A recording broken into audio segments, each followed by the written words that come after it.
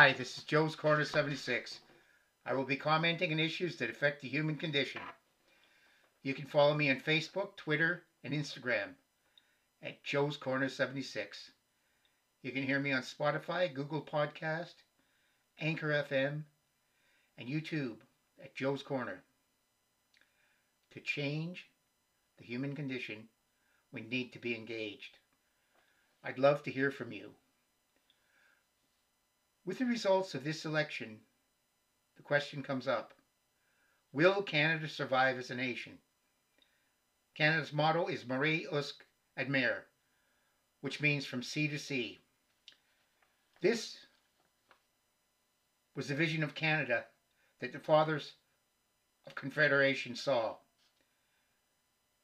The country was united from sea to sea by building of the Transcontinental Railway. The ribbon of steel joined all parts of Canada. In the 1860s, there were a number of British colonies in North America. The idea of becoming one country became popular.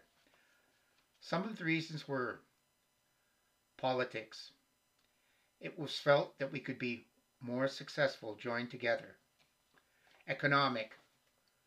The colonies could sell their goods to one another due to a bigger market. Military. A fear of invasion from the U.S. The building of the Transcontinental Railway joined the country from sea to sea. Canada's legal status as a British Dominion left decisions on foreign affairs in the hands of the British Parliament.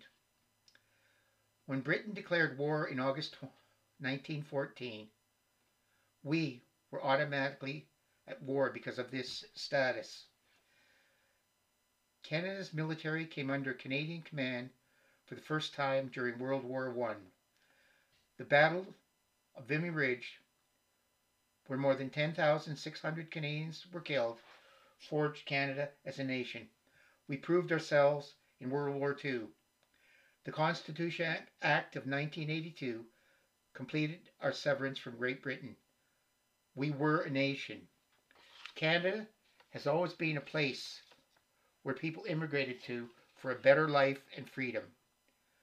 We have been successful in blending all of the immigrants into the Canadian mosaic. Freedom of expression and tolerance of the customs of others was known the world over.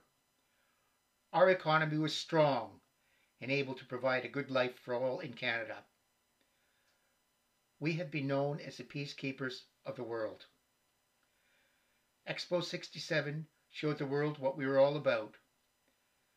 We have welcomed refugees to Canada and helped them integrate. Canada has a reputation of welcoming more refugees than many other countries. Overall, the provinces have gotten along. What has changed that could break Canada up? Economics. Since 2014, 2/3 of Canada's domestic industries, including energy, manufacturing, and transportation, have experienced a decline in investment. Canadians continue to increase their investments in foreign countries, while foreign countries continue to invest elsewhere. Canada is not now considered a reliable place to invest. Our federal government has acted in a manner that makes foreign investment unwelcome.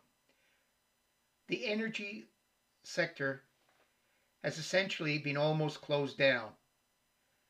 It can't export its products to the world. We've lost billions of dollars of income. The economy of Western Canada is devastated, and thousands have lost their jobs. There has been no support from the federal government. The federal government has not worked hard to improve inter-provincial trade. This has cost us billions. Our deficit is high and is proposed to get even higher. In 2016-17, the government paid $25 billion interest on the debt. Without this, Canada could wipe out its debt. This money was more than the $22 billion paid out in child benefits. Political division. Quebec elected the Parti Québécois, whose main idea is separation, or at least only support Quebec first before Canada. Western Canada has no representation in the federal government. They feel neglected, and there are strong calls for separation. No plan to fight climate change that has the whole country supporting it. Questions about the fairness of the federal transfers to the provinces have arisen. Regional differences. Quebec does not want pipelines going through the province. It's interesting, though, a major source of oil for Quebec is from Western Canada. They sure are aware of Western Canada with a rail strike on. No propane coming in. 55% of Canadians favor the building of the Energy East and the Northern Gateway and Trans-Northern Pipeline. Quebec and BC remain opposed. It's ironic that BC exports tons of coal overseas. It's one of the dirtiest fuels. Federal politics. We are governed by a federal government who think they know what is best for us, even if we don't want it. They have to act for all Canadians to foster national unity. This government has only created disunity. It could break the country up. Canadians have stated repeatedly they are not happy with the state of immigration. They generally feel the level is too high. Politicians need to have an honest discussion with Canadians on this.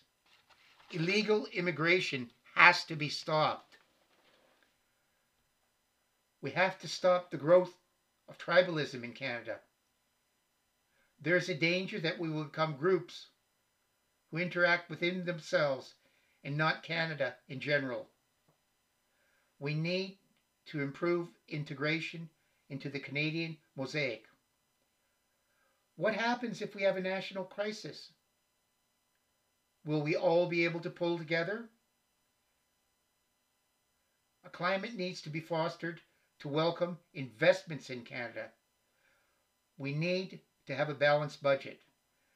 If interest rates increase, we will be paying more on the deficit than on some government programs. We need a government that will act quickly in times of national emergencies, like the CN strike. They need to legislate them back to work. This one hasn't. Food production and home heating is affected by the strike due to the lack of propane deliveries. Political will has to be shown to get the Trans-Canada Pipeline built. We spent $4 billion to buy it.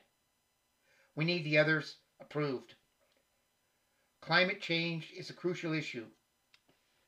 A plan has to be proposed to all Canadians that they will support. The right to free speech has to be fully supported by their government. They shouldn't cave into special interest groups.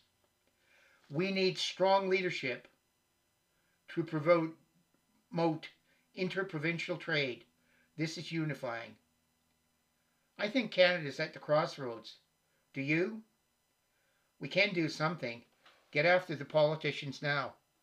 Let me know what ideas you have.